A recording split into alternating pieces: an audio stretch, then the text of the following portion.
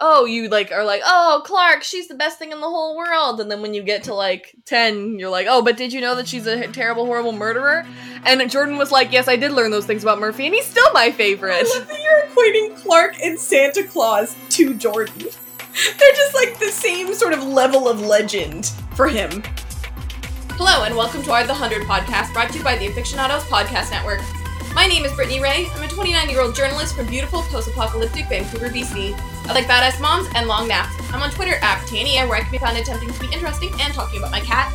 And if we were in a situation where, like, we got to, like, reincarnate into a new body and we got to pick whose body it would be, Tessa Thompson. Okay. You know? Mm-hmm. Because she's beautiful, she's badass, she's so strong. I love her. So I just want to be her. Thank you. And my name is Robin Jeffrey. I'm a 24-year-old actor and drama instructor. I like brooding anti-heroes, feminist agendas. I have way too much knowledge regarding details that no one else remembers. I run at the 100 Script on Twitter. You can follow me personally at Robin E. Jeffrey pretty much everywhere. And I have a question about our fun fact. Oh, okay, sure, go ahead. Does everyone know that I've taken over this person's body? Like, yes. Like Delilah knows that she, like, everyone knows that Delilah is turning into Priya? Yeah, Tessa Thompson was like, yeah, sure, you can do that. I got consent. Okay. You have to have consent. See, that changes things for me. Unless it's a dead person, then that's okay. Well, it changes things for me because I feel like the person that I would choose is Taylor Swift. Okay. But I feel like all of Taylor Swift's fans would then hate me because Taylor Swift is, like, dead now. Okay, so what if, because they know that I took over for Taylor Swift and they'd be like, fair. Who are you? You know, so I want to choose somebody, like, random. Okay, so if you could be a clone then. Okay. You could be Taylor's clone and you put your consciousness into the clone. Well, like, or... And then Taylor still exists and you're a clone. Right. That's fine. Yeah. But, like, if I could take over Taylor Swift's body, but nobody knew that I did it and it was just me, then there would just be, like, an Avril Lavigne type conspiracy theory going on. Oh my god, I don't see I don't see it down. Okay, so, I mean, basically my answer is Taylor Swift. I'm just a little bit worried about the repercussions of all of her fans hating me. I see. And you don't like to be hated, so. I mean, does anyone? I guess James Charles. I see! Listen, take it down a couple notches. We're not about the beauty community right now. That's all Brittany's her whole life for the past, like, 5 days. I'm an entertainment journalist. I don't know if you knew that. Yeah. Today we have words to say about episode 603 of the 100, The Children of Gabriel. Okay, so, first, as always, toot or boot. Toot? Yeah, toot. I really liked the episode. I'm continuing to really like, I love the world building and everything. I'm just like, toot. Do you want to talk about thoughts from listeners now? Oh boy, do we ever have a lot of thoughts from listeners. I love our listeners. They're so smart. We have a lot of them. And after we talk about all of them, we have an announcement about thoughts from listeners. It's a good thing, don't worry. Yeah, it's chill. We're not getting rid of thoughts from listeners. We love it so much, we're gonna make it even cooler. Yeah. Let's start on SoundCloud. If I was Shane Madej, I'd say, let's go to Grahamtown, but we don't have anything from Instagram, so that doesn't help us. Is that Shane's last name? Shane Madej. Madej. Oh, Madej. Interesting. There were a couple things on SoundCloud where it was just people correcting us, which we appreciate. Yeah, like, in no world are we like, okay, thanks. Bleh. Like, it's very helpful. For example, we got a few people telling us from 601 that Octavia woke up faster because there was a dialysis machine happening, and that's why Octavia woke up faster from the coma. Oh, duh. Thank you. And then we had another one from Cheaterkins? That's cute. I don't know how to pronounce it. But they got back to us about another thing that we said last episode. They found out that it was one of their knives that killed Wells, not the Grounders. It had JM carved into it, so Clark assumed that since the knife belonged to Murphy, he was the one who killed Wells. She wanted to confront him. Bellamy wanted to keep it quiet because, rightly or wrongly, being afraid of the Grounders was helping build the fence faster. But Clark went ahead and confronted Murphy in front of everyone, and since Murphy was being an asshole, the group turned on him pretty quickly, and the mob tried to string him up. Clark realized it was getting out of hand and tried to get it to stop, but Bellamy didn't do anything. He blamed Clark in that moment too, telling her it was on her. Was it Clark's fault? No. Did Clark do something she thought was right without realizing the consequences? Basically her MO. Oh, okay. This makes way more sense. Yeah. Okay. I forgot a lot of season 1, I'm gonna be real with you. Yeah. I spent a lot of season 1 focused on, this guy. Cabby? Yeah, don't worry about it. Mm-hmm. Yeah, so thank you so much to Chitterkins. Yeah, that was really getting back to us about that. Oh, and they also said it took them 75 years because the Aegis 4 ship had been damaged when the prisoners took it. That's why it took Aegis 4 so long to get back to Earth when the original mission was supposed to be 24 years total. So my math is wrong? I don't know. Okay. These are details that we missed, and that's why we have all of you This is so helpful. to remind us about these details. Okay. This makes more sense. Also, Subatomic Fox, who also comments on some of our Riverdale stuff, mentioned a couple other reasons why Murphy might dislike Clark. Oh my god. Oh, this is gonna be bad. Or that time I got tortured for info about Clark, then abandoned by Clark to an unstable child murderer who raped me, then imprisoned again, then got talked into rescuing Clark. Yeah. If you could see both of our faces right now, we're making the Chrissy Teigen cringe face, which is ugh. Yeah. So, but we have Clark and Murphy thoughts later. Yeah, I mean, we love them both, obviously. But yeah, you can see the damage they've done to each other. Yeah. And now we've got some stuff from Twitter. I love that site. So we've got some longer things and some shorter things. So I'm just going to do the shorter ones. Do the shorter ones first. Yeah. So our friend at Lisa Powell 92, who we know from Unity Days. Aloha. Hi. Hey, at the Aficionados, I think the Sanctum people were alerted that Maddie was woken up, and that's why they suspected it was someone else in the suit. They didn't know Raven was out there, but they probably thought it was Maddie wearing the suit. That makes more sense. So alas, their numbers. If Dioza had been the only one to wake up and they knew that it was only Dioza, then maybe their plan could have actually worked. They wouldn't have all died. Yeah, they did not think that through. Yep. Thank you to Lisa for getting back to us about that. And Penny at P Shepherd 23. Do y'all think the bugs could be something similar to the gas that the mountain men used? Like the bugs aren't real, they are man-made / electronic, or bugs that could be enhanced, similar to drug used in Reaper program, or they are just affected from the eclipse. Okay, I think two things can be true. I think it could be that they're just affected by the eclipse, but like this Black Mirror-esque like weaponized bees thing, I'm nuts about that idea. I think that's really cool. And it's clear they have some kind of weird technology that we have no knowledge of. It's very Hunger Games, Tracker Jackers. Tracker Jackers, yeah. Oh yeah, I guess that Black Mirror episode basically was Tracker Jackers, wasn't it? Okay, yeah. Let's hold on to that theory and revisit it in a couple episodes, because I think that's a really good theory. Yeah. And our friend Drew, who we have had on the Lost Pod, who's our bud, very smart. At the Drew Koenig, and it is Koenig and not Koenig, because I know him and we're friends. So don't try and correct me on his own last name. Okay. He says, and this is actually just a DM that he sent us, but he did actually end up writing a whole article about this concept that we will retweet so that everybody can read it. Yeah. So I just finished listening to your The 100 podcast, and I had a thought about Echo killing Kostya. So I started thinking about why they quasi-reveal this now when there are probably very few people on the show that would actually care at this point, which is what I brought up when we were talking about it. The only thing I can really come up with, other than Clark, who'd probably be upset that this fricked with Lexa, I say fricked because swearing, is so that Maddie can find out down the road, and by extension through the flame, some form of Lexa will know too. The more I think about it, the more I am kind of fascinated by what Maddie's hypothetical reaction would be. We know that Lexa to some extent lives on with Maddie, but I'm interested in what extent exactly. What I imagine is something close to that episode of The Good Place, where Chidi is explaining that his alternate timeline's romance with Eleanor isn't relevant to him because that's not him, where Maddie can say, that happened to a part of me, but not actually me. I love that idea. Because, like, it'll bring Maddie perspective on who Lexa was, what it's like to lose people even more than she already understands. Yeah. And it gives Echo a little bit of backstory, and it gives Echo and Clark something to talk about. Yeah, I like this a lot. Yes, I stand by that. That's a very cool headcanon. You don't think it'll come to fruition? If it does, very cool, but I get the sense that it's kind of just like an Easter egg for all of us to headcanon. That's fair. Because it was very, very quiet. Like, not a lot of people would have paid attention to that, you know what I mean? Yeah. Unless you're people who listen to this podcast, in which you're like crazy about the show, and you're gonna go off and find every single detail. That's fair. Sense? That sounds like us. And then lastly, we have one from our friend King's Token. Noise. And these were some of their thoughts on the 601 podcast. So it's about Kane and Octavia. Okay. Thoughts on the 601 pod. I agree with Brittany that everything Octavia and Kane said was true and valid, but the timing is the problem. Octavia was angry at Bellamy for leaving her in cryo, but she couldn't confront him because he was gone. So she thought, who is another person who used to care about me that I can vent my hurt and anger out on? Oh, I know. Okay. Kane. Yep.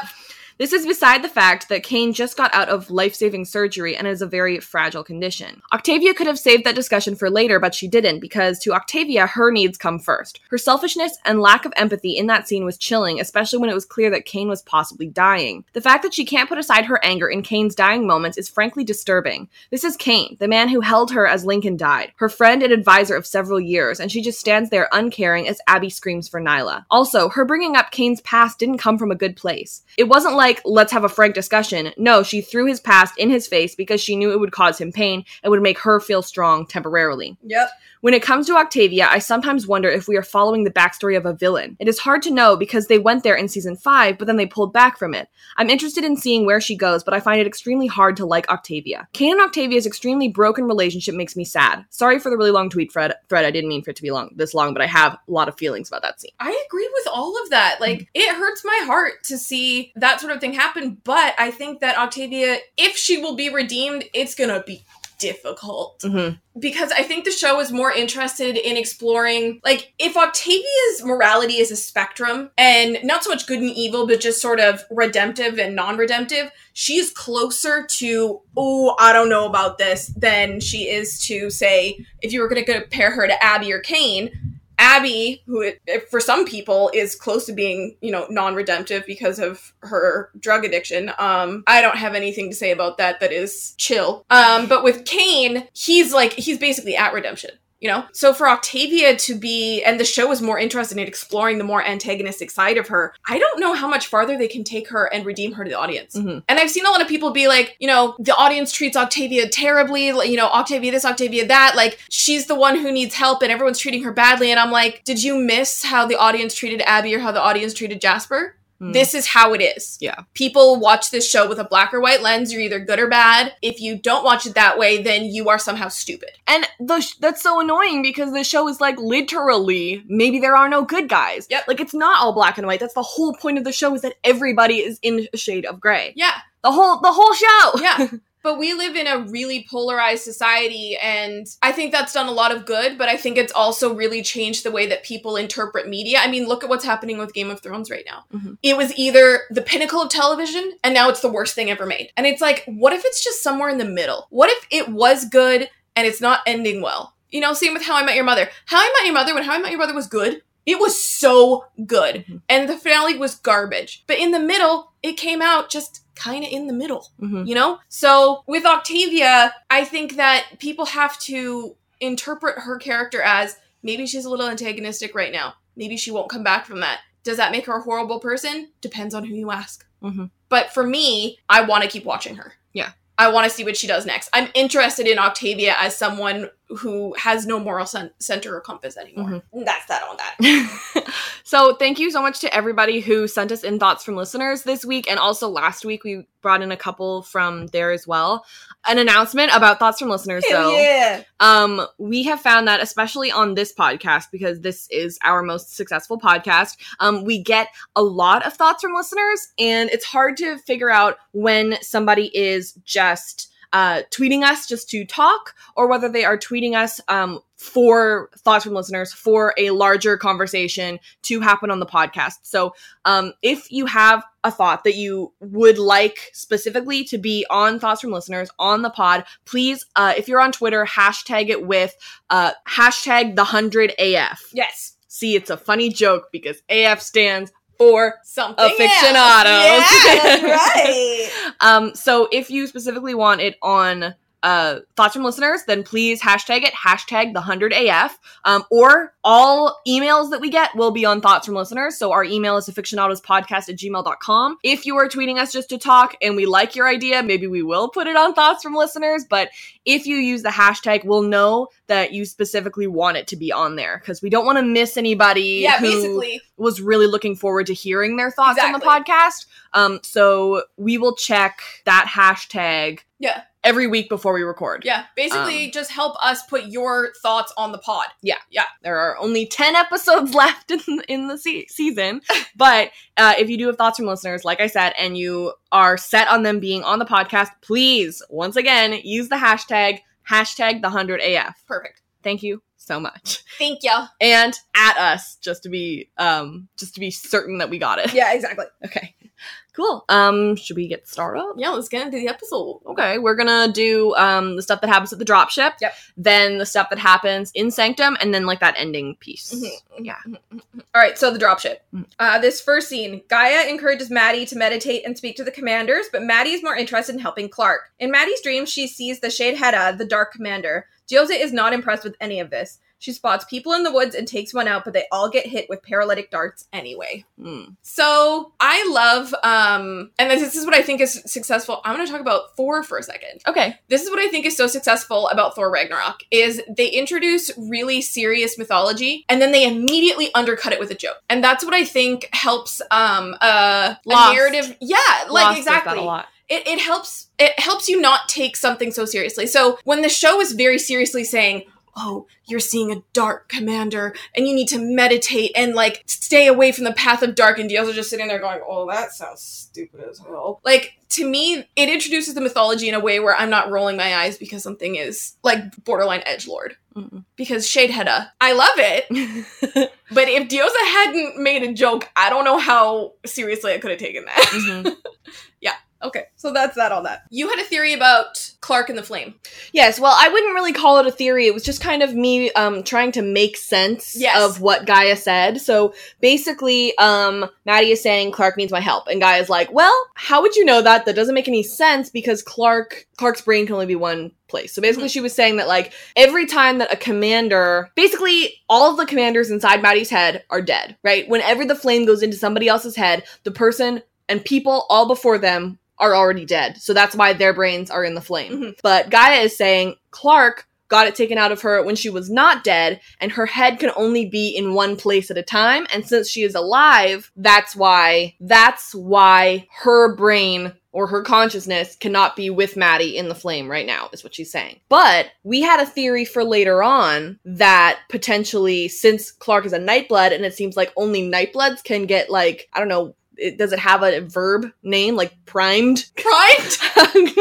I'm just going to call it primed for right now. She has a naming day or whatever. Since Clark is one of the only Nightbloods that we get because of that, I wonder if Clark, and I don't know if they would ever do this because Clark is literally the main character, and how is it just like, hey, Clark's dead now because some other random girl is in here.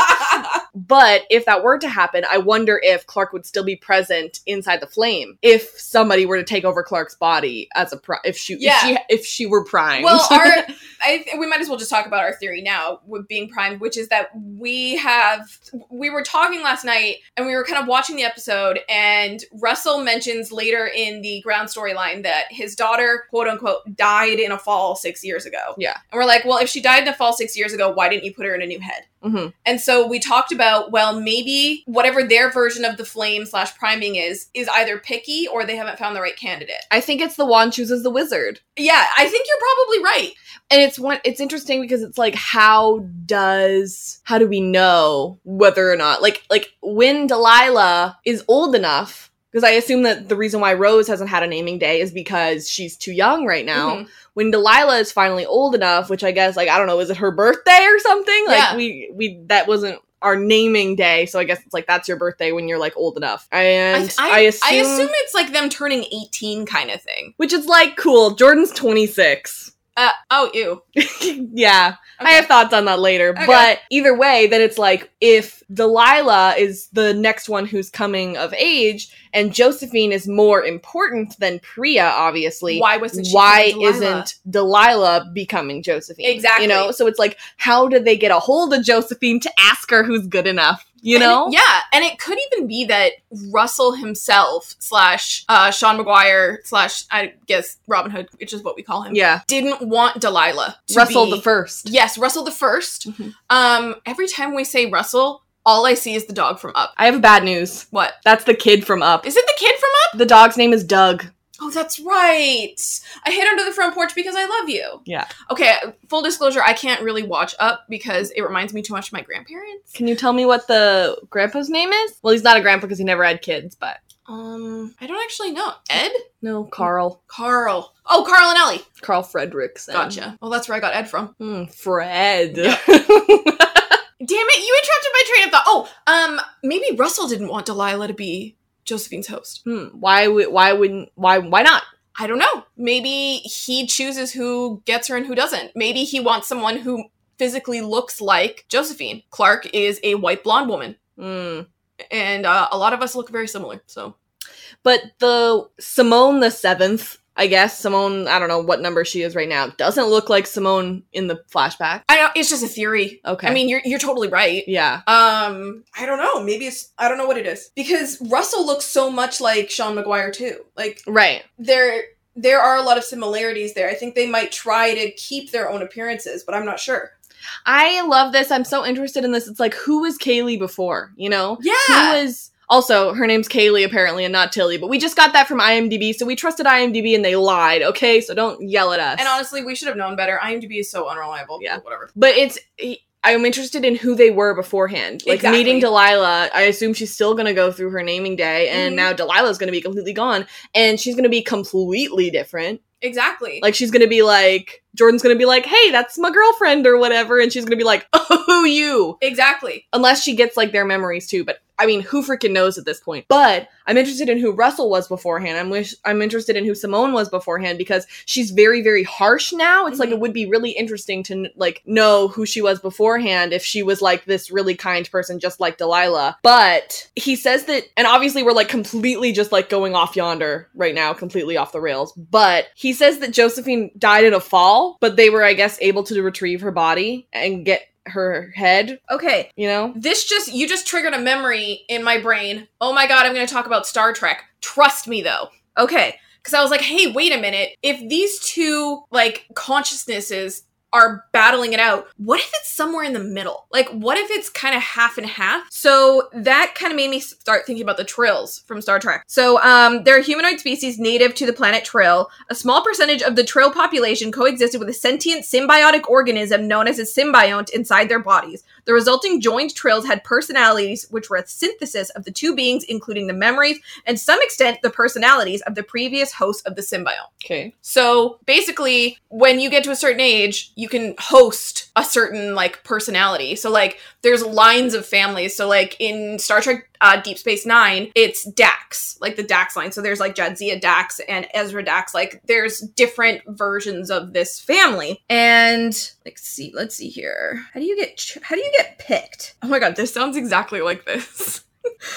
Because there are more humanoid Trills than symbiotes, prospective hosts are weeded out by a demanding selection procedure overseen by the Symbiosis Commission. The competition for the few symbionts is fierce and attracts the brightest and most highly motivated of Trill society. Often the would-be hosts excel in their chosen fields, and it is not uncommon for them to hold several degrees or distinctions prior to their joining. They may eventually become initiates under the supervision of a field docent, a joined Trill who evaluates the prospective host's suitability for joining and makes a recommendation to the commission. So Russell would be the commission. He gets to pick. And then, see here. A prospective host may request a specific symbiont. This is 100% what this is. It's just like, either the wand chooses the wizard, or the wizard chooses the wand, sort of thing. And now with Kaylee's family, Daniel, Victor, and Faye, I believe they said their name was, with them all dead, it seems like right now, Rose and Delilah are the only Nightbloods right now. Like, they're in need of more Nightbloods. Well, that we know of. Rose and Delilah were the only two people that the Children of Gabriel were stealing. So Gabriel's cult. The cult of Gabriel. COG.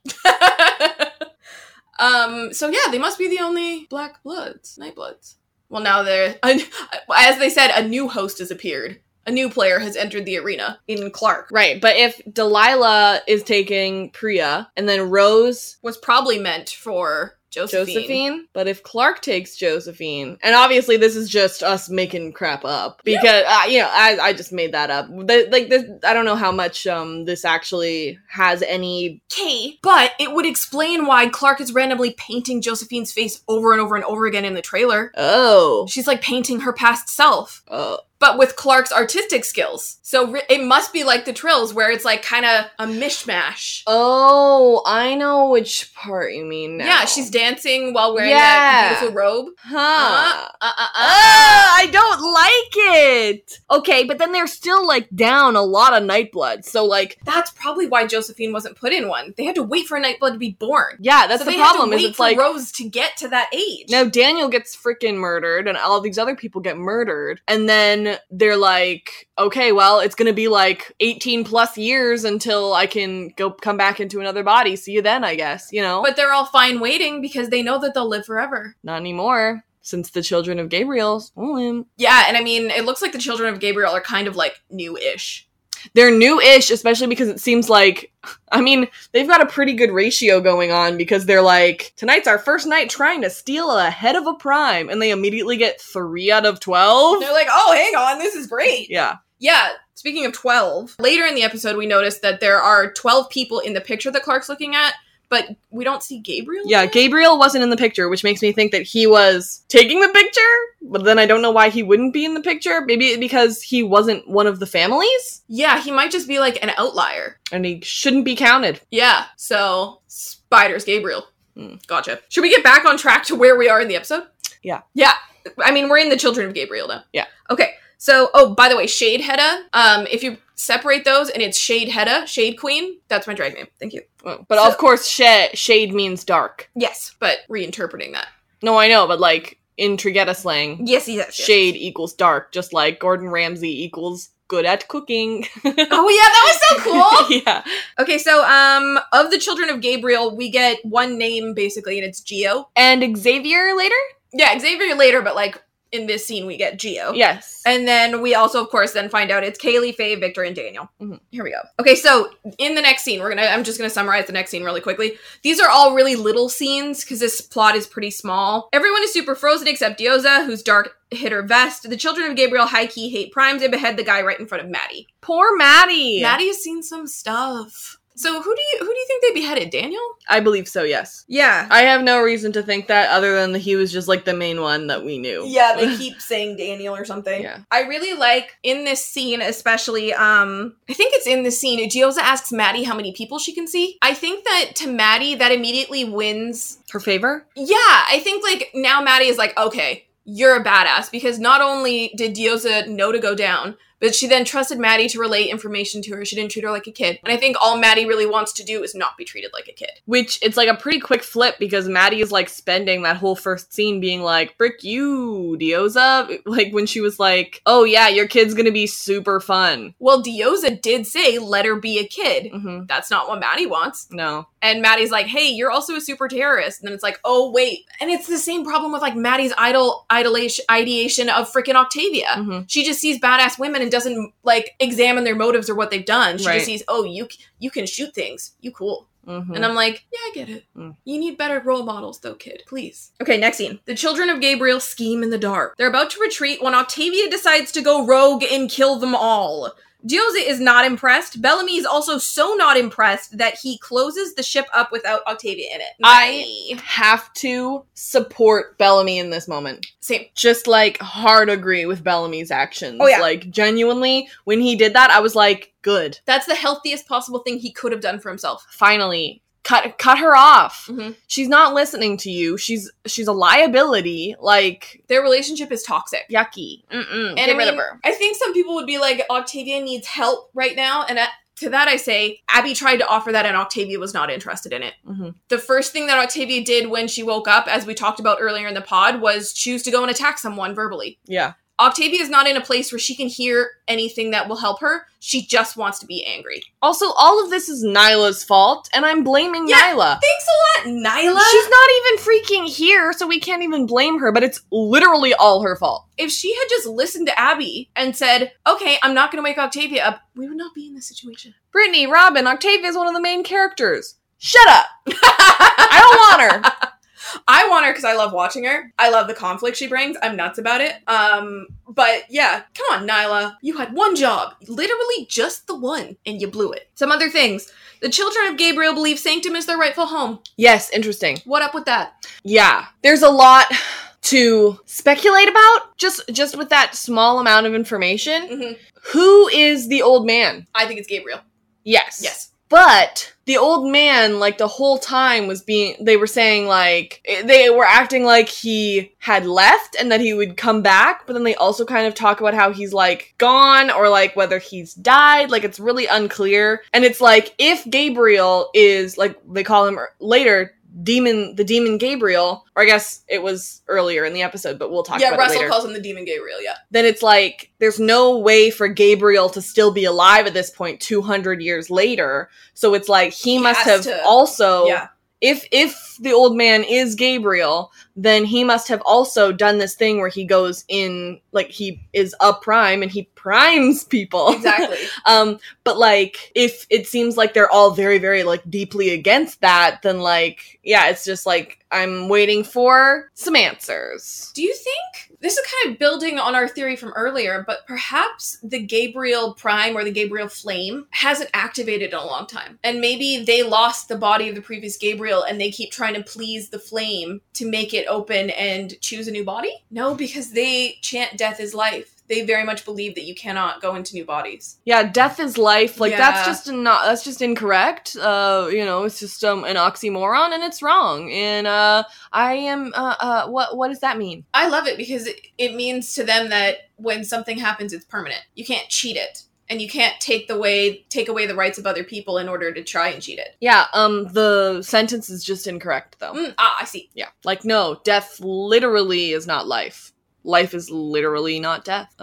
Because they're opposites, Brittany. Okay. I wrote down the phrase, what's a little murder between friends? Now I don't know what that was about, but I think that's funny. And then you laughed when Bellamy unloaded Octavia because he, like, paused and then called her back, and then it was just basically like, freak you! You suck, by the way. Bye. I mean, I definitely have two minds, which is one, I'm just going like, snaps for Bellamy, take care of yourself, boo. And on the other hand, I'm like, at some point, Octavia's gonna need help. Yeah. You know? So hopefully, whatever journey she goes on will open her up to accepting the consequences of her actions. Mm-hmm. And that's that on that. So then in that final thing when Octavia meets her new friends, Gabriel says, was it Geo? It was Geo, and then we also Geo. have Xavier. Geo and Xavier, basically someone's like 3 down, 9 to go. Which makes sense because we saw 12 people in the picture. Yeah. Yeah. So 12. And then Gabriel is Secret 13th. And obviously. that definitely puts a huge target on Delilah's back. And Yeah. I'm already attached to Delilah. Mhm. So I don't want anything to happen to her. I would defend her with my life. Thank you. I think it's so weird when people say that. Why? It's like, I don't know, I would never die for anybody. And You're especially a not Slytherin. and especially not a fictional character. Okay, I don't actually mean that. No, I know, but Yeah, every yeah. time people say it, I'm just like, no, you wouldn't. Have you ever heard of hyperbole? Yeah, but it still makes me uncomfortable. Okay, cool. Mace plant. Yeah. Huh? Mace. Mace plant where you can just like magically step on one and then a bunch shoot mace into the air? And then it's like, hey, pepper spray. Yeah, apparently. I have thoughts on plants in the other storyline. Yes, you do. Yeah. At one point, I believe it's Geo says, you'll survive, you just wish you hadn't. Mhm. And you said that sounded familiar. Yeah, it sounds like something that has been said on the show before. In the previous episode, Abby said something like that about Octavia, like, keeping Octavia alive instead of killing her because it's what she wants. She'll live, and she won't be happy about it. Yeah. I just feel like I feel like it was also, like, maybe about, like, Reapers or something? I mean, it's just a great summation of the whole show. Yeah. Which is, you're gonna live, but sometimes you're gonna wish you hadn't. Mm-hmm. And then Octavia, I guess, is just their prisoner now. With them. Yeah, and they have Rose, so they've got a lot going for them right now. And 3 heads, so 3 flames. I mean, obviously we need Octavia with them, so that we can get, like, their perspective on stuff. So I look forward to learning more. I am really excited to see where they call home, other than, of course, Sanctum. And Yeah. why they think they have a right to Sanctum, you know, all of these things. I'm guessing they were all born there and then defected at some point. Yeah. So how did they get past the shield in the first place? Like, there's so many good questions going on here. Yeah. And then the last one was the name Xavier. Yeah. Biblical. Yep. But So we is don't Gabriel. Yeah, we don't know enough about it yet to really speculate on it, but I want to get to know him. Yeah. Hey, Brittany, Hey, Robin. can you tell me what Patreon is? Patreon. Oh my god, I love that question. It is a service that you can use to donate monthly to your favorite creators. Whoa. Yeah, and, you know, our Patreon is patreon.com/AFICTIONADOS, and we started at $1 a month. That's it? They're freaking bargain. Wow. And some of the perks that we have, early releases of the episodes, Mm-hmm. and exclusive access to, like, postcards and stuff, because we like to send out postcards. We sure do. Yeah. So, if you wanted to, like, maybe help us out with our hosting costs, because they are very expensive, because we have 5 podcasts. Yeah. It is patreon.com/theafictionados. Yeah. Yeah, and if you can't donate for any reason, that's totally okay. The next best thing you can do is recommend us to a friend. We love word of mouth. Yeah, and if you're like, well, I only listen to the 100 podcasts, and I don't have any friends that watch the 100. Well, we also have podcasts on Riverdale, Lost, The Chilling Adventures of Sabrina, and Stranger Things. So I'm sure you have some friends who like those shows too. It's true. A lot of people like Riverdale. I love Riverdale. I know you do. Season 3 just ended, and it was fantastic. I love it. I was obsessed. I know. Life I also love it. changing. Life changing! Yes. All right. The amount...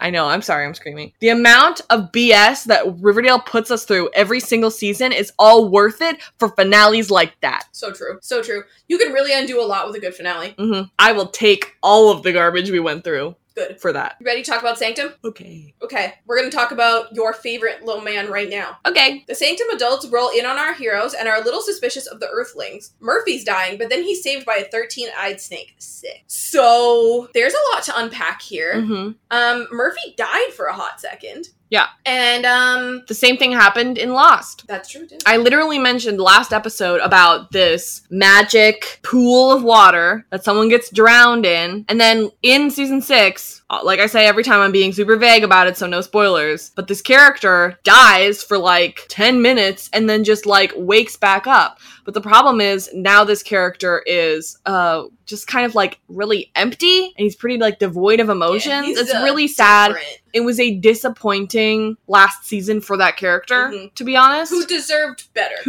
better. And I hope that's not what they're doing with Murphy. So far, I don't think it is, just because even later in the episode, you can see Murphy still has that bite. Yeah. You know? Yeah. He's still very much Murphy, it's just he's seen some things now. Yes. So, when they are about to save him, Russell says that Murphy was exposed to seaweed during the Red Sun. Yeah. Seaweed. Plants! That's a plant. Plants. So they talk about last episode they said like if the trees are gonna get you or something like that. And they say that in this episode too, the trees will get you. The mace plant, the seaweed, it seems like maybe we're a little worried. That's why they have to make their own crops. Mm-hmm. Is because it seems like the plants are not great here. Yeah, they seem super murdery. We're getting a lot of plant problems. So, do you think it's that seaweed is only toxic when exposed to the red sun and otherwise it's fine? I guess so. Interesting. So when Russell walked in, just like going back a little bit, because I'm a little bit spastic today, I laughed. It was so dramatic. And I was like, this feels very CW. And this show never feels CW. So that took me a minute to come out of. Yeah. I didn't love it. Obviously, Clark says, we come in peace. I love that. Because aliens. Mm-hmm. Protect the host, we already know about that, that's Rose. Yeah. But I loved how Russell said death is not the end, because that is a literal Lexa quote from, I don't know, are you sure it's 214? Pauna is 214. Okay. Then yeah, that happens in 214. Lexa says that. I kind of love that this kind of implies that maybe that phrase came from Becca? Yeah, maybe. It's possible. Even though Becca's math doesn't make sense. Listen, we're just going to have to hand wave the science away. Mm-hmm. I don't know a lot about science, I just know that it's really good for you. Yeah, Killian is a weird name, because it seems like a lot of the people in Sanctum, not even just the Primes, who have names like Daniel and Kaylee and Russell and Simone and Delilah. Yeah, Priya, that's a little bit different. Yeah. But Killian, who I don't think is a Prime, I think is just like a person, because I think we were also given the name Jade and we were given the name Miranda as people who are not primed, which is what I'm just going to keep calling them. But when you spell his name with a C, it looks like his name is Cillian.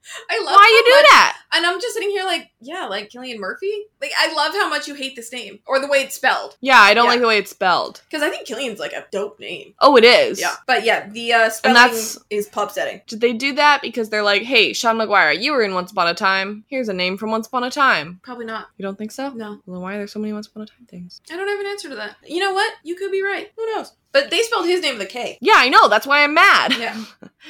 But yeah, he's the medic. Yeah, so if he's the medic, then I'm guessing he will cross paths again with Murphy and also, I guess, by extension, Abby. And Clark. Yeah, we might see them again. When we do see him with Clark later. Exactly. So the snake is named Capuchua. The Snape. The Snape. Mm-hmm. The Snape is named. The snake is named Capuchua, which was also interesting because we know that Josephine was the one who was going to name, like... things in Mandarin. Yes. What was this in Mandarin? Yes. No, what was it? What was the name? What was this in Mandarin? Capuchua. Yeah, but what does that mean? I think it's poison snake. No, something else. hideous snake. Mm.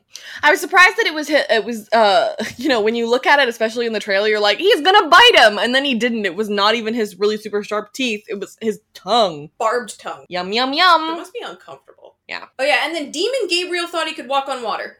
Okay, so that was during One of the first eclipses. the first eclipse. He thought he Except- could walk on water. Except that Gabriel ran like hell during that eclipse. And how do they know so much about Gabriel if he, like, ran away and is, like, not a part of it? Exactly. Maybe I'm starting to think he didn't run away until recently. Also, we did some research about the name Gabriel, and it's, like, very biblical. Not in the sense that it's not necessarily, like, just from the Bible, but it seems to be from a lot of different religious yeah. texts.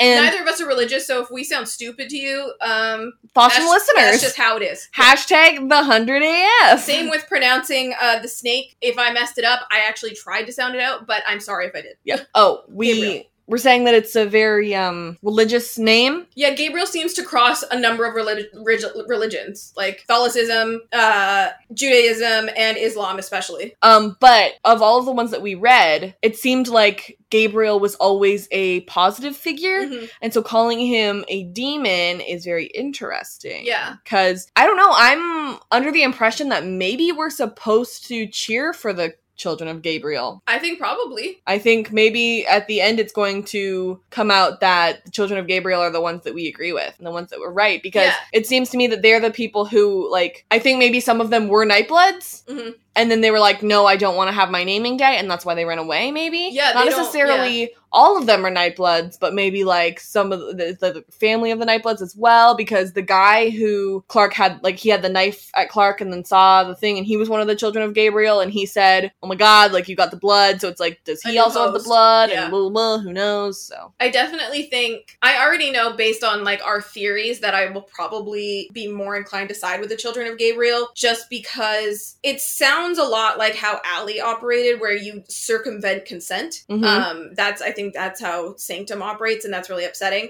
But at the same time, I also think that consciousness transferring is probably going to be the thing that ends up, like, integrating Kane into the plotline. So Right. I'm gonna have to get on board with it, I guess. Well, and Delilah says that she's been waiting for her naming day her whole life. Mhm. So it's like, when it happens to somebody, then it's like, they already know, like, I'm only living to 18. Mm-hmm. And it could be that it's like the Trills where they share. Right. We don't know yet. The last thing about Gabriel is that I think that based on, like, my cursory Wikipedia search of me trying to understand different religions all in one go, it looks like they're following more Gabriel, like, from, like, the Jewish texts, but we'll see. I don't know yet. Mhm. All right, ready for the next scene? Mhm. Okay, so Amori and Bellamy argue over who hurt Murphy more. Bellamy wins. Echo stops Bellamy from arguing with Octavia. Our new friend Delilah tells us what primes are, and then the primes walk in because TV is like that. The ship needs to be flown in by dispensable people, but Clark doesn't think anyone is dispensable. Mhm. I loved that moment where Amori was like, I did this to him, and, like, literally while we were watching live, well, we weren't able to watch live, but when we were watching it the first time, I literally went, no, it's Bellamy's fault, and Bellamy was like, no, it was my fault, and I was like, thank you. We stand a Good. man who knows what he's about. But, of course, Octavia's like, who cares? And Bellamy's like, I care! Shut up! I appreciated that because I have spoken up a lot for those 6 years that we didn't get to see Mhm. up in space. And I think I really love this moment because Bellamy has said before that space crew is his family. Mhm. And like he says later, like, my sister died a long time ago. Yeah. You're not really my family anymore. Do we have the same last name? Sure. But That's about it at this point. yeah, we don't, I can't call you my family. So when he's talking to Amori, sitting with Amori, and they're, like, worrying about Murphy and everything, and Octavia's like, who cares? It's like, and I'll talk about Murphy later, but Bellamy's like, who are you even? Yeah. Like, we didn't see enough of this. Mhm. Like, I wish we had more flashbacks, because I'm a hoe for a flashback, and I want to know more about those 6 years, and I'm gonna keep saying it over and over and over again, but we get more and more evidence that Bellamy knows that his family is not Octavia. His family is that piece of sky. The one he made. Yeah, exactly. Yeah. His found family and space crew. And so even though it's like literally Murphy who Bellamy like butts heads with all the time, Octavia is saying, who cares? Bellamy's like, I care. These are my people. Who are you even? Mm-hmm. You're not a part of this. And because she chooses you're here. You're here by accident. You're here. Literally nobody wanted you here except for one person, and that's why you're here. And I think that's also why Octavia is so upset, is because everyone's paying attention to Murphy, and she's like, you and I were separated for years and years and years, and our relationship is not good, and you are still over by Murphy. Because and is it logical? No, but do I get it if I'm Octavia? Yeah, sure. Sure. Joe Juice, hallowed be her name. Okay. I love juice named after Joe Garfine.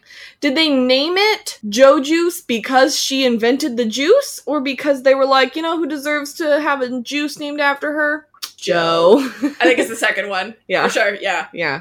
Well, it's interesting that, like, the book, Josephine wrote the children's book? Mm-hmm. Red Sun Rising or something? Yeah. Or, no. Or something. Yeah. Actually. I don't know. But, like we said in 601...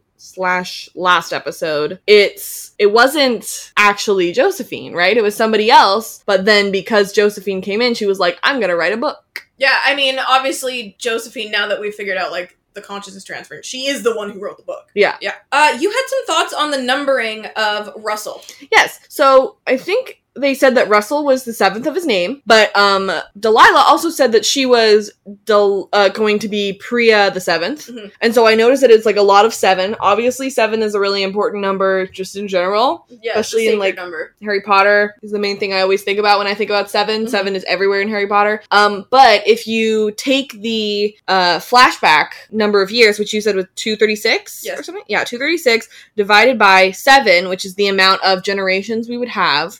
The lifespan is only 33 or 34 years. That's bad. But here's the thing is they could last longer, and then they just have multiple stretches of years in which nobody is that person. Because it could be that if you die at a certain age and a Nightblood isn't born, you have to wait. It's been 6 years since they've had a Josephine. Exactly. Unless he was lying, in which case he was like, oh yes, I remember my daughter. I murdered her. Yeah, exactly. You know?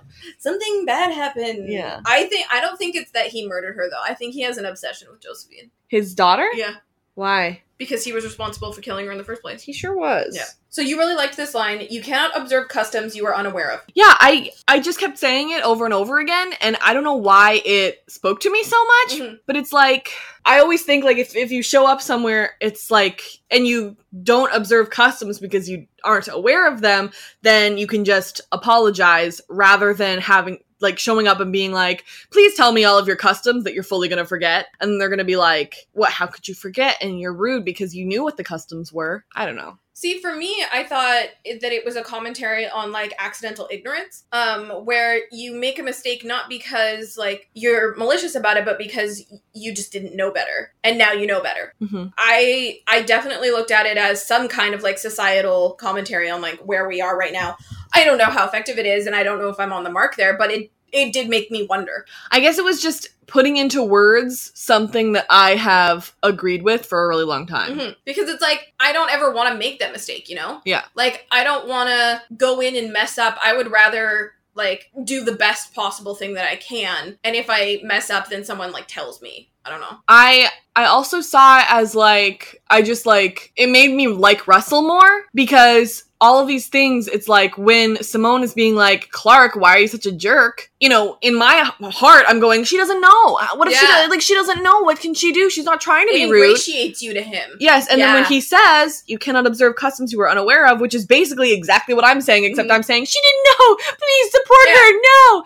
That's basically what I'm trying to say as well. So yeah, it makes me like him because he's not Simone. And their customs are already, like, I absolutely respect, like, that different cultures have different customs, but because this is a made-up culture that, like, we're just, like, watching in a fictional environment, I'm like, your customs are stupid. Why have you deified other human beings that are already walking the earth with you? Or the moon. The moon? Whatever. The moon. You were intrigued that it was called S.H.I.E.L.D. Yeah. Yeah. I just think that's an important thing to think of, that's what it's called. Yeah. It's not for... It's not offense. It's not offense, it's defense. Yeah.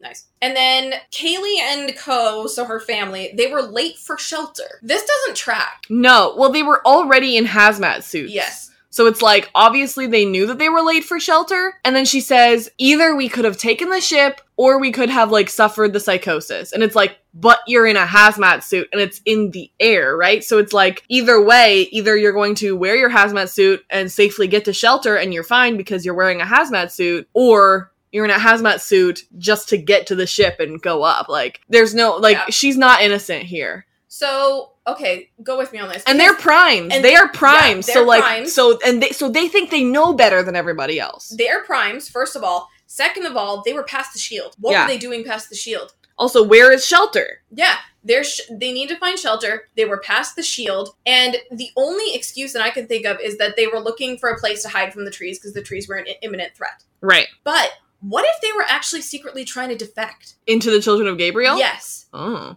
Because the Children of Gabriel have, like, some sort of mask that protects them because of the mace flower that, Geo steps on. That Geo steps on, or whatever, after he puts on his mask. But then he turns around and he lifts it up and he's like, everything's fine. So, yeah, I'm not sure. Because, I mean, they steal a spaceship and fly off. That kind of tracks with people who do not want to be where they currently are. Yeah. Because why take the spaceship up? If you're in a closed environment, you can just stay in that environment. You don't have to take off with it. Right.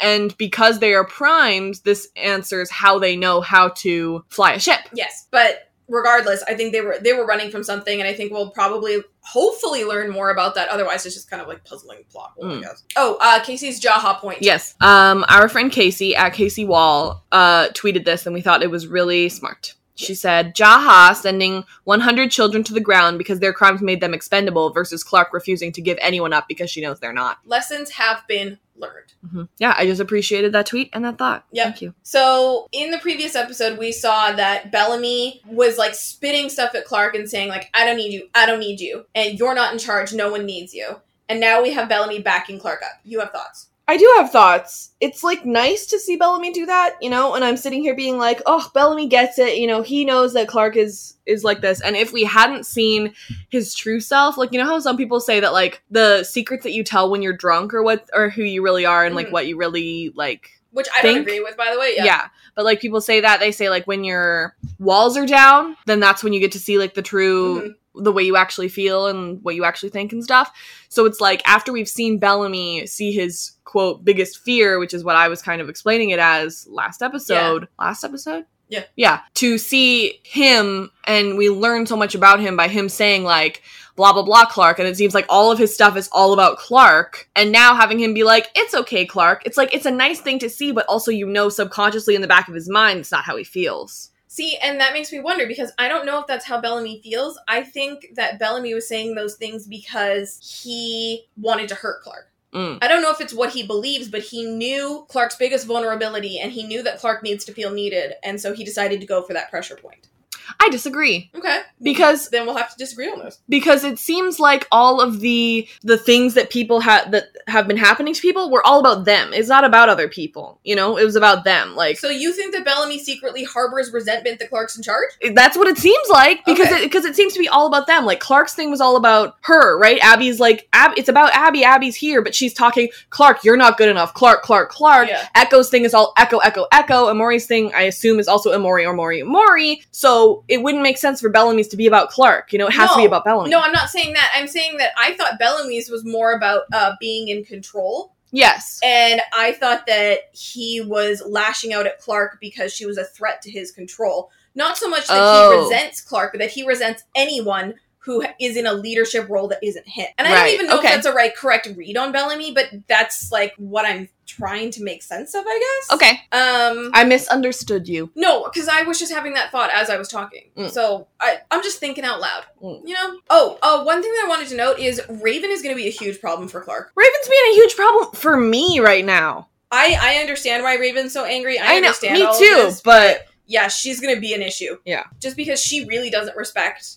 She doesn't respect Clark. She doesn't respect Bellamy's actions. I think because she obviously blames Clark for the death of another person that she loves. That's happened a couple times now to Raven. Yes. So that makes sense. Yeah, it's interesting that Raven didn't mention Shaw at all this episode. Like, she had literally, like, 2 seconds to grieve and cry, and then they were like, anyway, moving on. Yeah, Raven kind of fell into the background again. Yeah. I'm hoping that changes because that happened a lot last season as well. Mm-hmm. So I'm hoping that we get some more proactive Raven here.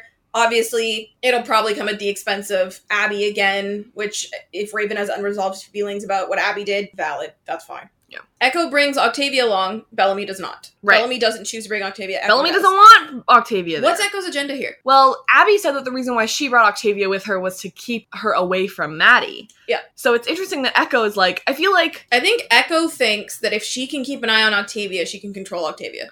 What do you think? I think that Echo knows that if Octavia is there with them in Sanctum, there is no chance that they will let them stay. Yeah, and you know what? Maybe in Echo's mind, Octavia is more dispensable. Even though because she said that she's a good fighter. That's the wrong read on Echo. Maybe Echo's thinking she's a really good fighter. We need to take her, and it's the devil you know. Mm-hmm. You know? I think. Yeah. I would like more Echo. I would like to know more about Echo's motives. Yeah, like, how does she strategize? Because it's like there are lots of different reads that you can do. Like, one of the things that I'm thinking is maybe she's bringing Octavia along because she's like, maybe it'll be better for his and Octavia's relationship. But also it's like, Echo, to be honest, that's not really up to you. You know, it's not really your business at this point. So it's like... And she supported him in leaving her behind. So then that makes me think maybe when Bellamy... Because I remember, like, Bellamy saying something about, like I'm not ready for any of this. You know, like, Bellamy's just kind of like, I don't want to deal with this right now. I think Echo heard that, and instead it's just like, she's going to take Octavia on as her own responsibility. You know, like, I'll keep an eye on Octavia. I'll make sure that Octavia doesn't go rogue. And then she does. Right. But then her instinct when they see, you know, the Children of Gabriel later is protect Bellamy. Mm-hmm. You know, so it might be Echo learning that Octavia cannot be controlled or supervised at this point. I don't know. Interesting. I want more Echo. Yeah. Which I know is a very polarizing opinion. For some reason. I'm a grown adult who can admit that I like Echo. Me too. Other grown adults may not like Echo. That's fine. I do. Mm-hmm. How can you not like Echo when she's a freaking spy? Mm-hmm. She's a spy with a heart of gold. That's the best trope. Anyway, Miller's arm is fine. Yeah, he literally got stabbed last episode, and everyone's like, whatever. So Miller's arm is fine, and he can move it. Bellamy's leg, though, is shot, and that's because Bob Morley's knee was shot, like, as an actor. So he's gonna limp for probably most of this season. Yeah, I mean, they did that on purpose, and it was smart. It was brilliant. They did that same thing in Battlestar Galactica when one of the actors was in a really horrific car accident and actually couldn't walk. So they had him immobile, and they came up with a really good reason to do it. So I always appreciate when the shows chose to work, like, with whatever's going on with an actor. Yeah. Instead of, like, Joss Whedon just firing them. Ugh. Anyway, so next scene. Very important scene. Are you ready for it? Yes. Clark meets a dog. Yeah. She earns Russell's trust by divulging how they got past the shield. He still hasn't decided if the squad can stay. Yeah. I feel like this is one of those things where they decided to fulfill, like, a fan dream. Yeah. You know, like, very much fan service of, you know, let Raven be happy. Let Clark, I don't know, meet a dog. And they're like, we can do that. We can do that one, for sure. I thought it was funny, like, what if Clark had been afraid of the dog? Where she'd been like, something got past the shield! What is this creature? And then, like, pushes it on the ground, and the dog is like, The dog's like, oh, you want to play? Yeah. We play now? This part made me, cry. Tell me more. Well, he was like, so it looks like you don't recognize what a dog is. That's heckin' sad. That means that literally all dogs are extinct. Yeah. And I had hoped that dogs would have at least, if anything, because apparently deer were fine. Yeah. Bugs are fine. Giant monkeys. But not dogs. Yeah. And I just love puppies, and that made me, sad. Yeah, I wrote down verbatim that you were close to tears and you went, I love puppies so much. True. Very much in that voice. So what I think really is brilliant here in this scene is Clark strategically does not mention, I was able to do things because I have a Nightblood. Yeah, She, in true Clark fashion, only gives as much information as strictly necessary. I mean, that goes to crap later when they literally see that she has Nightblood, but, like, You can see how, like, at the time, that was the right decision to make strategically. Well, at this point, doesn't she think that all of them are Nightbloods? Yeah, I think so. So doesn't she want to be, like, one of them? I think she would want to make sure that they seem as unextraordinary as possible. Mm-hmm. Like Clark and Co. They're like, we are normal people who have done normal things, and none of us have killed anyone ever. Right. That's why Kaylee could walk through the thing, is because she was a Nightblood, because she was because that's why she got chosen as a Prime. Mm-hmm. I don't know. I was just Oh, remembered duh. that. So they didn't have to take down the shield. Duh. Okay. So it's like, not only are they keeping out the people who aren't primes, but they're also keeping in the people who aren't primes, because they can't also get past. So it's like, What up with that? if the guy who tried to steal Delilah and Rose had been a Nightblood, then it wouldn't have mattered if the shield was up or down, because Rose and Delilah are both Nightbloods. But if he'd have been a Nightblood, he'd have been locked inside too. So They would have had to take the shield down regardless. that's why the shield had to... Wait, what do you mean? Well, because he would have had to smuggle her out. He's got to get out too. Yeah, but he can get in... If he was a Nightblood, he could get in and out. It wouldn't matter. Oh, yeah. So it's like, that's how you know that he's definitely not one of the primes. Yeah. So not all of the Children of Gabriel are people who are Nightbloods who are supposed to turn into primes. Yeah. I do Some definitely think that some of them are, and that's the reason why they are Children of Gabriel. Mhm. But obviously some of them aren't. Yeah. Because, like I said, They're allies. if he had been a Nightblood, the shield will be down for this, and the shield will be up for this. It would not matter, because he could just come in and out as he pleased. Yep. And I mean, speaking of the shield, this is also relevant to the next scene, so I'm just going to summarize the next scene. Octavia wants murder weapons, and Bellamy's like, no.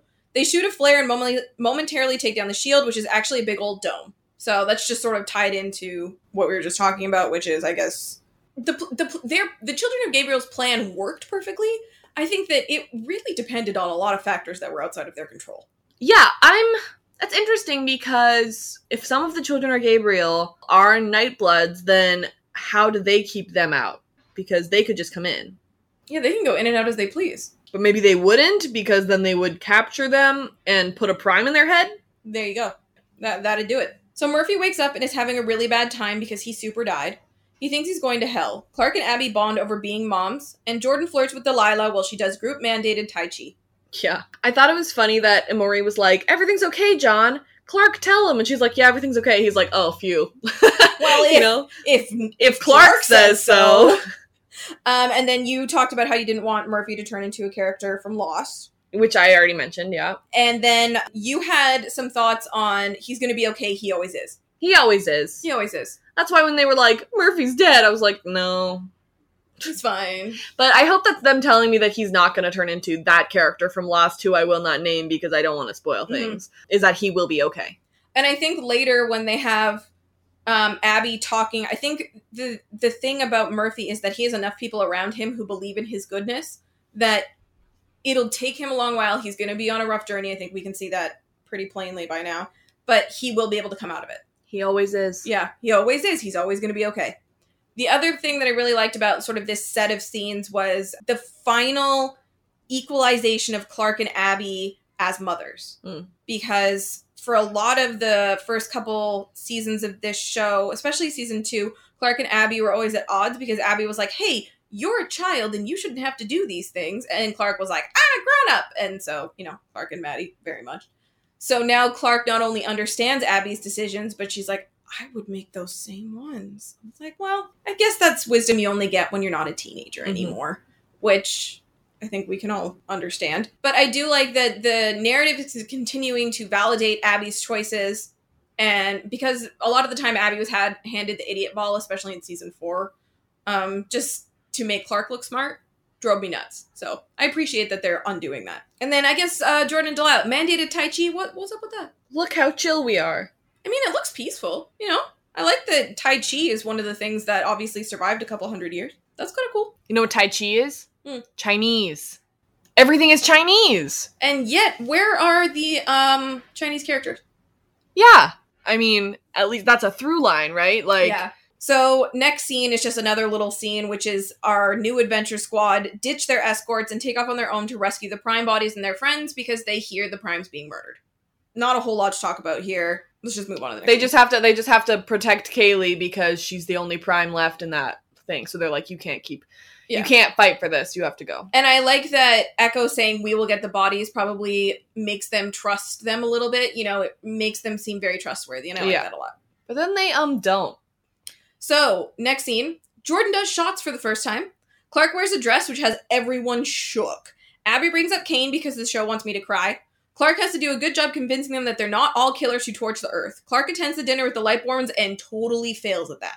Clark, you tried, and that's all that matters. Also, Eliza looks great in pink. So let's unpack some of this. You have thoughts on Jordan and Delilah's relationship. Yes. Tell me them. Well, first of all, they tried to take away Ace Jordan just right off the bat. Mm-hmm. They just don't want me to have nice things. No, they don't. Which I can't respect, and I don't appreciate it. Okay. I felt like this relationship was forced and rushed. I think that it was rushed, but that their chemistry made up for a lot. Yes, Delilah seems like a very lovely person. I really liked Delilah. I liked her, Mm-hmm. but I feel like Jordan was like, ooh, first girl I see. Which I've been kinda training makes sense. for this, or Kinda whatever. makes sense. I guess, but like, I don't know, it's like, the reason why he had a relationship, not necessarily like a relationship, but like, the reason why he had to have a connection with Delilah was so that she could fully betray him and tell all of the secrets that he told her, right? So it's like, the only thing that they need is for him to trust her enough to tell her stories, right? Yeah, they don't have to actually physically hook up with one another in order to do this. They don't need to be in a relationship. They don't need to be, like, they could literally just be good friends. And I think that would have been way more interesting. I think it would have been a good slow burn Yeah. that was wasted. It does make me wonder if this is going to be what sort of compels Jordan to take up a cause, Yeah. maybe? I'm not sure yet. Basically, Delilah was basically, like, pushed into him because that's who they were staying with, you know? He needs to realize that even though he's never met anybody else in his whole life, this is the first time that he's ever meeting somebody, he needs to learn that you need to curate who you were friends with and who you tell things to. She seemed very nice. She was very nice. Did she betray him? Fully. But it's important to, before revealing every secret that you've ever learned, like, my dude reads encyclopedias, basically. Yeah. Before you reveal every single secret that you have in your whole life, and he wouldn't know this because he doesn't have any social skills. He hasn't been taught these things. I think it's fantastic to explore a grown adult experiencing these things. But he needs to learn that he needs to curate who he tells these things to because he doesn't meet people. He doesn't know who's trustworthy. And that's why I think his relationship with Clark should be interesting. Because Clark's inclination is to distrust everyone. Right. And his inclination is to trust everyone. Yeah. So where's that balance going to come in? And I think that's going to be really interesting. He's still a baby in my mind, though, because he's, like, the baby of two characters who we know and love. Yeah. So it's like, I don't know, it was like, It's interesting to see his journey so far. Yeah. I'm going to be really interested to see what he does next. We also get the name Cassius, and that's Shakespeare. It's a Shakespeare name. It sure is. And we mentioned it earlier, Priya the Seventh. You said, you did mention earlier, he probably reads the encyclopedia for fun. Yeah, when he was like, oh, interesting, alcohol. I heard blah, blah, blah. I learned about fermentation because I had nothing to do when I was in the F section. I was bored. Clark also says, don't worry, Murphy. Hell's big enough for the both of us. You were nuts about this because you love the dichotomy of Clark and Murphy. They are very similar. Two sides of the same coin. I don't want to get into every single reason why they're similar. Basically, it's just like, think about some things about Murphy, and you can probably find something that fits with Clark. Yeah, like, different motives. They're just very similar people, and so, yeah. One of our notes that is ridiculous, but I wrote it down anyway, was, what's with all the moons? We have first moon, we have second moon, but we're supposed to be on a moon. Are there 3 moons? Are there 3 moons? What's with all the moons? I'm confused. Why are there so many moons? Clark is in flats. Yeah. Respect. Can't wear heels, doesn't know how. I love that this show is like, listen, weaponized femininity is fine. It's not for us. Yeah. Our protagonist will not be in heels. We like her. The door Mori was looking through was just the door to the palace, so that really was a red herring like we suspected. Yeah. Still not sure how she expected to pick the lock like that, though. Yeah, I don't know either. Oh, I have thoughts on Priya. Oh, okay, so why was Delilah chosen as Priya the Seventh? What's her deal? So this means that Priya, I think I had like some really big thoughts on this last night when we were recording, when we were doing our notes, but I think we've actually mentioned a lot of them already, but obviously this means that Priya died. This means that Priya, or the person who was Priya the Sixth, died, and now it's like, how long has it been? Who knows? Does Priya have to wait? And it's also interesting to me that in the picture that we see later is that there are some people who are children. Yeah. But clearly they would be adults now, like brain-wise, you know? So it's like, how does that work in terms of transference and things? What's the logistics there, I guess? I also, now that you're saying this, How did Russell first transfer the consciousnesses if he's murdered everyone? Yeah. I don't know. Like, were they all already equipped with that sort of thing? Do you think it might have been, like, something to do with the Nightblood, maybe? Well, I'm excited to learn about this mythology. Some people really don't like the mythology and the Becca-ness of it all and the Nightbloods and stuff. I think it is the most interesting part of this. Excuse me. How did he repopulate? Yeah, precisely. He killed everyone, so I have a lot of questions about how any of this works. And it's like the people who were the generation afterward were probably all Nightbloods as well. But it's been like 200 years, so that's why that being Nightblood is more rare. But where did this second generation come from if everybody was dead? Okay, but recall that I pointed out that this was Team Alpha. Okay. So it could be that, like we speculated, there was a beta and other teams around. Okay. Possible. Actually, Simone, I wasn't born on Earth. I was born in space. You want to shout out Monty and Harper for something you wish they hadn't done. Yeah, it's interesting. Like, I wonder if Monty and Harper were like, when Harper was pregnant with Jordan, they were like, okay, so this is what we're going to tell them when they pop out. Like, they had like a whiteboard that says, it's like, when they are 5, they're allowed to know this, and this. When they are 6, they're allowed to know this, and this. For example, I think that, like, when they're 6 or 7 is the right time to start kids reading Harry Potter. I think that's, like, the correct space. Well, it seems a little young to me. Around there. Well, I mean, you've got Philosopher's Stone and Chamber of Secrets. Yeah, you've got a couple of books to get through before, like, Goblet of Fire, where the murder happens. Fair enough. But, like, you know, it's like, how old did he get until it was like, and also Clark, who you've been looking up to, also murdered every single person in that other place that we told you about. Oh, also, did you know that we were held hostage there and they stole our bone marrow? Our bone marrow? Yeah, we were in cages. Haha. They're like, actually, that's how your Aunt Echo and your Uncle Bellamy met. Aw. Nice. like how... I mean, like, I just, like, when he's, like, 6, they're like, and then this is the story of Auntie Clark, and they tell all of Clark stuff, and they're like, did you also know that Auntie Clark is not a great person?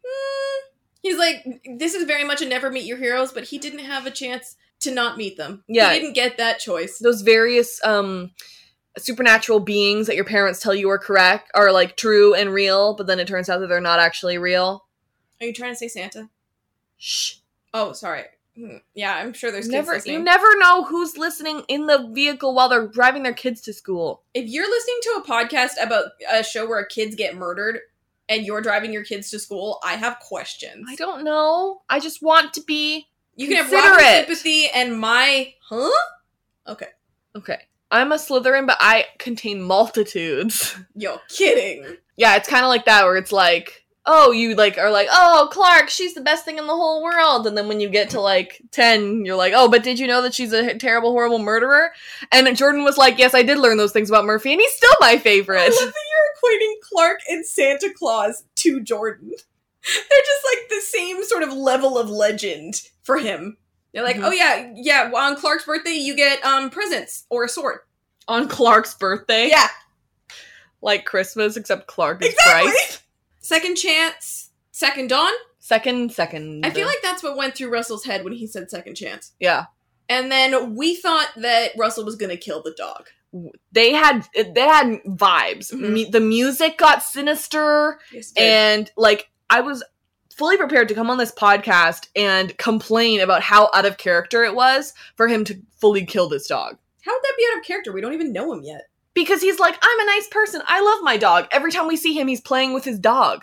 Yeah, but at the and it's same like, time, okay, so now I'm gonna murder this dog? When when he's like, I was hoping for at least I was hoping for man's best friend. You know, he's like, I love dogs so much. This is the only dog we've seen. Is this literally the only dog that's here? Like, is our dogs an endangered species right now? I don't know. It wouldn't make any sense for him to kill the dog. And guess what? He didn't. Yeah. But it felt like he was gonna. We were both sitting here with our shirts over our eyes thinking that he was about to kill his dog. Like, please don't kill the dog. And then they didn't, so everything's okay. Also, it's a girl dog. Yeah. And her actor's name is Picasso. We don't know if her name is Picasso on the show. We shall find out. Yeah. Did you know that the dog on Lost is named Vincent and is played by a dog named Madison? That's really cute. Mm-hmm. You ready for the next scene? Here's my one sentence summary of it. Delilah and Jordan almost bone, but then they get shot with darts and fully don't. That's it. That's all that happens. Oh, you had something. You said something fantastically hilarious during this scene. Yes. Now, listen. I know you guys know this about me already, but I identify as asexual, so maybe this just doesn't make sense to me. But I don't really understand the concept of it being your very last day, not on Earth, but in the entire world, and being like, I would rather have bad sex than no sex. There you go. Because she literally says, hey, by the way, you're gonna suck at this because it's your first time. Everybody sucks. And I'm like, okay, so once again, you would rather have really garbage, sucky, bad sex than just, like, enjoying your evening? Points were made. That doesn't seem right. And I mean, it's not even that you're asexual and don't understand that. The minute you said that, I was like, oh, I also don't understand that. So there you go. But she fell on him. Like, he didn't even know what was going on. She literally, like, took off her shirt and then, like, fell on top of him. And he was like, is this how you do it? You're right. I do suck at this. Man. What's up with that? But I also thought that maybe do you think that they have to wait until an eclipse to do a naming day? I feel like yes. I feel like there's something about the ceremony that we don't know about yet. If not, it was just such a big coincidence that it was happening immediately after an eclipse. Mm-hmm. So, yeah, I just thought that was interesting. I wonder if that's, like, part of it. I agree. I think it might be. Magic. I feel like we're definitely going to find out next episode. Okay. So Murphy takes a nap while his friends hit up a buffet. Abby comforts Murphy because she's his mom now. Jordan the gossip spilled the beans, but he's not in trouble because he was poisoned so that someone could grab Delilah and shove her in a wheelbarrow. Fun. Clark chases our kidnapper down and accidentally exposes her own black blood. Now Russell trusts her. Someone has heckin' taken Rose past the shield. Uh-oh. A lot went on in, like, this huge sort of extension of this first scene. Right. So let's just kind of start at the beginning. Amori and Jackson. I love that. I love that for them. They're just kind of hanging out, like, Sachin and his eating some visa. Food. Pardon? Sachin and his visa. Yeah! And you noticed when we live in Canada, so we get Netflix. We get the episode of Netflix at midnight after it airs. And Amori says in the background that she's glad that they're there. Yes. That reminded me of the end of season 4 when Murphy and Amori have to leave the bunker and they're in their hazmat suits in the back of the truck, and Amori says something to the effect of, we almost were safe. We almost had a home for 6 years. We almost felt peace. I felt safe there. I felt like finally I could put down my walls. I could let my guard down and just live my life. And it's already been taken away. Yeah. And obviously she ended up getting that with Space Crew up on the Ark. But her saying, I'm glad we're here, it's like all of that wasn't for anything. She feels like she's safe again. Yeah. Amori thoughts with Robin. I love them. Abby's trying to comfort Murphy and says, basically, it doesn't matter that you did something or what you did, it's why you did it. What were your reasons? And Murphy says, what if I didn't have good reasons? And a lot of people are like, Abby's being really preachy here. Disagree. Abby's looking for absolution as much as Murphy is. She's trying to make him feel better. It's twofold. She is trying to comfort him because she cares about him. Mm-hmm. And she's saying to him, and she's kind of trying to say to herself, did the ends justify the means? What did you do? And what were the means? And he says the thing that she's afraid of, which is, what if they weren't good things?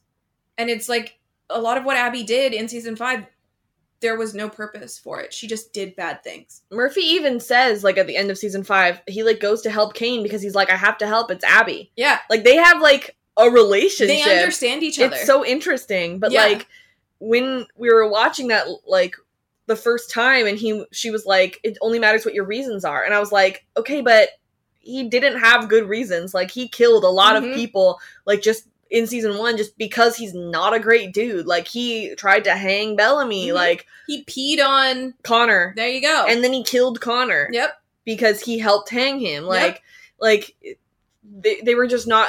Most of his reasons for killing people were revenge. Mm-hmm. And that's so. And Abby's reasons for doing things were not always good. Just like everyone's reasons for doing things were not always good. Well, I mean, Clark was trying to protect Maddie from something, so she electrocuted Maddie. Yeah. Abby did the same thing to Raven. There are no good guys. There are no good guys. When he said, like, I think I'm going to hell, I was like, well, I hate to say it, but we Probably. knew that already. Yeah. Like, you're not the best dude in the entire world, but They're all going to hell. you're a cockroach, so you're never gonna die. But that's what I really liked about, like, Abby saying, and this also gives us a lot of insight into Abby's, like, religious beliefs, which is there is no hell. You're not going to hell. At the end, you're judged on what you did and why you did it. Yeah. And I think that's a really interesting way for her to live, because I think that it helps she and Clark justify a lot of what they did. But I think she knows intrinsically, because Murphy says, what if it wasn't worth it? She's like, yeah, what we did was wrong. Yeah. And I think that's really interesting. And I know that a lot of people hate Abby. I'm not interested in that opinion. Thank you. Murphy says that Clark's back in her murder gear, so that can't be a good sign. That's hilarious to me. Mm-hmm. Her murder gear. She has an outfit. And then, okay, so how did Jordan's paralysis wear off so fast? You had questions. I've made my own answers. Okay. Because, so I've made it make sense for myself that it's probably the exact same amount of time. Jordan? Yeah, Jordan and, like, Maddie being paralyzed and then it wearing off Maddie. You think? It's probably the same amount of time. It just didn't feel like it because we kept cutting back and forth. Okay. And so Maddie's felt like it took, like, the entire episode, but who knows how long Jordan was up there. Okay. Also, Jordan, you're out here trying to do it with everybody downstairs? Outside? Yeah. Get some privacy, my man! You know what? Now that I'm just thinking about this paralysis thing, Dioza says that she was unaffected because she had a bulletproof vest on. Yeah. No. Unless they make bulletproof vests for pregnant women? Well, didn't she have one on last season? And then, like, we were like... And then she took it off, and then it was shown that she was That pregnant? big bulky thing. But she's not wearing the big bulky thing. You don't think so? I don't know. I couldn't tell. Okay. It's a thought that will be held until the next episode. Okay. Oh, there's my bad joke, which is, hey there, Delilah, what's it like in the wheelbarrow? I appreciate you doing the right, syllables and everything. Yeah, that took some work, I'm gonna let you know. Doesn't all blood look black in the dark? Right? Sure. He's like, you have the blood, and I'm like, yeah, everyone has blood. Yeah. And he's like, it's black, and I'm like, oh no, it's dark outside. He's like, I know everyone's blood type, but you're new, so I have to pay attention. You want to know how Delilah got her shirt back on? Yeah. I think he just did it up for her. Consider it. Because Yeah, he had consider time a to do kidnapper. that. Yeah, for sure. Yeah. The pictures that our kidnapper had of Rose and Delilah were drawings, and then they had the little Sanctum logo up at the top. Yeah, I think that maybe that's just, like, their, stationery. Oh, duh. Somebody has to have drawn that, and it has to be somebody who, like, knew what they looked like knew. Yeah, you and know? was really good at art. Yeah, but, like, it looked like them, you know, so it's like, you have to, like, actually know them. So that makes sense for you saying that some of these, that some of these people were pretty recently, like, left pretty defectors. recently. But it's crazy to me that if they are, like, so recently defected, that they would fully just be like, yeah, I'll decapitate this person that I know. Yeah. Ugh. And like, oh, cool, that person could have been your friend, but whatever. Ugh. Like, why not wait for them to die naturally? Anyway. Yeah, what's the rush? Yeah. Yeah. We already talked about all of this. Rose and Delilah have guards because they're going to be primes. Do you think they've had guards their entire lives? Yeah. Yeah. That would be a hard life to live. Jade, that's a name we get, and then Miranda. Yeah. And Miranda, we both guessed, was named after Miranda Kwok, who's a writer on the show. Yeah, which they've done all throughout the season. Yes. So now we've arrived at the end. Are you ready? Yes. They have to protect Maddie by not telling anyone that she's a Nightblood. Speaking of Maddie, she, Becco, Raven, and Dioza join their friends. They're all allowed to say, except for Dioza, because she's a terrorist and everyone knows about it. Yeah. So we have some questions, and we have a lot of thoughts. First of all, we went over 12 people in the picture. We went over Delilah betraying Jordan. Raven and Amori hug. Yes. Soft. Yes. Love it. Robin, would you like to talk about Murph and me now? I don't really know what else there is to say. I mean, it speaks for itself, doesn't it, Brittany? It really does. But, I mean, just to sound like a crazy person, Cool. there's just, like, there's a lot of nuance in that one shot. Yeah, maybe Robin went back like 4 times just to watch it. It was soft. I don't know what else to say. There's, like, this shoulder squeezing happening, and it's not even just Murphy, like, putting his hand on top of Bellamy's hand. He puts his hand on it, and then he, like, rubs his hand. There's just a lot happening. It's so soft. Here. It really speaks to, like, their relationship, and then obviously the actor's relationship, and it's just, I love these two together. Make Murphy be canon, you cowards! Make Murphy be canon! Everyone's like, Bellamy should break up with Echo so that he can be with Clark. And I'm like, Bellamy should break up with Echo. I mean, I love Echo. So it's like, Becca, it makes sense and it's great. But if Bellamy were to break up with Echo, Bellamy should be with Murphy. And I'm going to say it every single time because the groundwork is there. I love it. It's there. Hello? That's literally enemies to friends to lovers. Hello? Oh. Mom? Why did you just say mom? I say that I talk to my mom. She's listening to this. Hello, 911. I have an emergency. Help, Mom. Murphy and Bellamy, they touched hands, and I don't know how to handle my emotions right now. Ma'am, please. This is for actual emergencies. Ma'am, please. This is an actual emergency. So everyone's allowed to stay in Sanctum. But nobody else. So no Kane, no Indra, no Nyla, no Octavia. Really convenient way to keep Kane continually in cryo. Yeah. This is going to be a problem for Abby because they cut immediately to a shot of Abby going, okay. And I'm like, Yeah, something has to happen there. Though. Yeah. It's going to take a while. Yeah. Dioza looks so happy. And this was where your Amori This is where my Amori at the end of season 4 thought happened, was that Dioza looks like she finally has also found peace. And then it's immediately taken away from her. Immediately taken away. However, they do say that, like, they literally say her face is in books next to Hitler and Bin Laden. So it's like, why didn't you immediately recognize her? Yeah. Like, And do you not have jail? This reminds me of... What? Or does he mean that I'm walking down the street and I see, like, an old man who I think might be Hitler based on my memory of what Hitler looks like? I'm not going to kill that guy either because I am often wrong. Also, Maddie, I think Dioza's Maddie's new hero. Oof. She never chooses the right people. No, she doesn't. But I thought it was so interesting that she said she calls the Children of Gabriel terrorists. Mm-hmm. Where did you learn that word?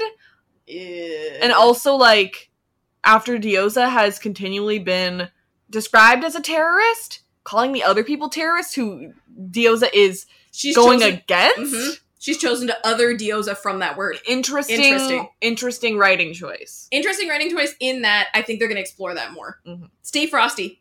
Millennial as crap. I love that. That's, wow. Like, it's millennial, but it's also, like, very sort of 90s. Yeah. You know, like, Stay frosty. She said that, and I was like, that's such 90s slang. Yeah. I love that. They don't put her in jail. Do they not have jail? I guess not. Can't they put her, like, down in the shelter that is apparently, like, airtight? Because literally that nobody ever hangs out in unless it's Eclipse. So. Simone literally says if she joins up with the Children of Gabriel, this is going to be a problem. And I'm sitting there going, then why would you do it? Yeah. Then why are you sending her out there? Because, like, totally she will. Yeah. It's like, if you were smart, you would either kill her immediately. Because, I mean, that's what Dioza would have done. Yeah. Or you put her in jail. You don't set her out where your enemies are and hope that she doesn't rally them behind her, because knowing who she is, you know that she's an incredibly charismatic person who can create an army. Yeah. It's just, it's like they threw that line in there to be like, oh, hope this doesn't happen. So then later when it does happen, they're like, oh, well, we thought about this happening. Yeah. And I'm like, no. Oh, that's it. That's it. That's all we got. We ended on Dioza/Octavia. I'm excited for the next episode. I sure would like to know what else is in it, but the previews are only 6 seconds long, so whatever. So now it's time for segments. My first segment is the Post-Apocalyptic Sasquatch, which is our favorite line award. And mine goes to Bellamy and Murphy for... I'm sorry. It's not your fault, man. Mine goes to Dioza for... You beat a bunch of criminals led by a sociopath in a battle for a valley that burned to the ground anyway. I'd call that a total failure to reach mission objective. My segment is which MILF was the most badass, and I'm gonna go for Dioza. Yeah. The Most Valuable Protagonist Award is my other segment, so this week's MVP, I'm gonna give it to Clark. Oh, yeah. Oh, for sure. Yeah. She nailed it. We love a hero. Mm-hmm. And my last segment is Marcus Kane Beard Appreciation, but he's still frozen, so... Stay frosty. Shout out to Russell's, though. That's a good beard. Yeah. Stay frosty. How many episodes since the last murder? Aww. Someone was decapitated today. Rough. I mean, technically they were already dead, though. True. Yeah. True. But Dioza killed that one child of Gabriel, so. Murder. And then Octavia killed a whole bunch of them. Oh. Thanks, Octavia. Thanks, Dioza. Now it's time for a trailer reaction. What little trailer there is. Yep. All right. Okay. Trailer reactions in 3, 2, 1, play. They're trying to kill us. Someone's trying to kill them. Flashes of stuff. And now the trailer's over. Okay. Wow. I don't even care what they say. Literally, someone's crying. Octavia's running. There's a shot of Simone with some skeletons, which, Simone and Russell with skeletons. I have questions about that. There's just a lot. There's some stuff in, like, I assume Children of Gabriel stuff in the... Yeah, woods. In the woods. Yeah. Someone's eye? I think it's Clark's. Because they have, like, this faraway shot of Clark laying down, so it kind of makes me wonder if it's her. Oh, okay. Yeah, and that's the right angle as well. Yeah. Yeah.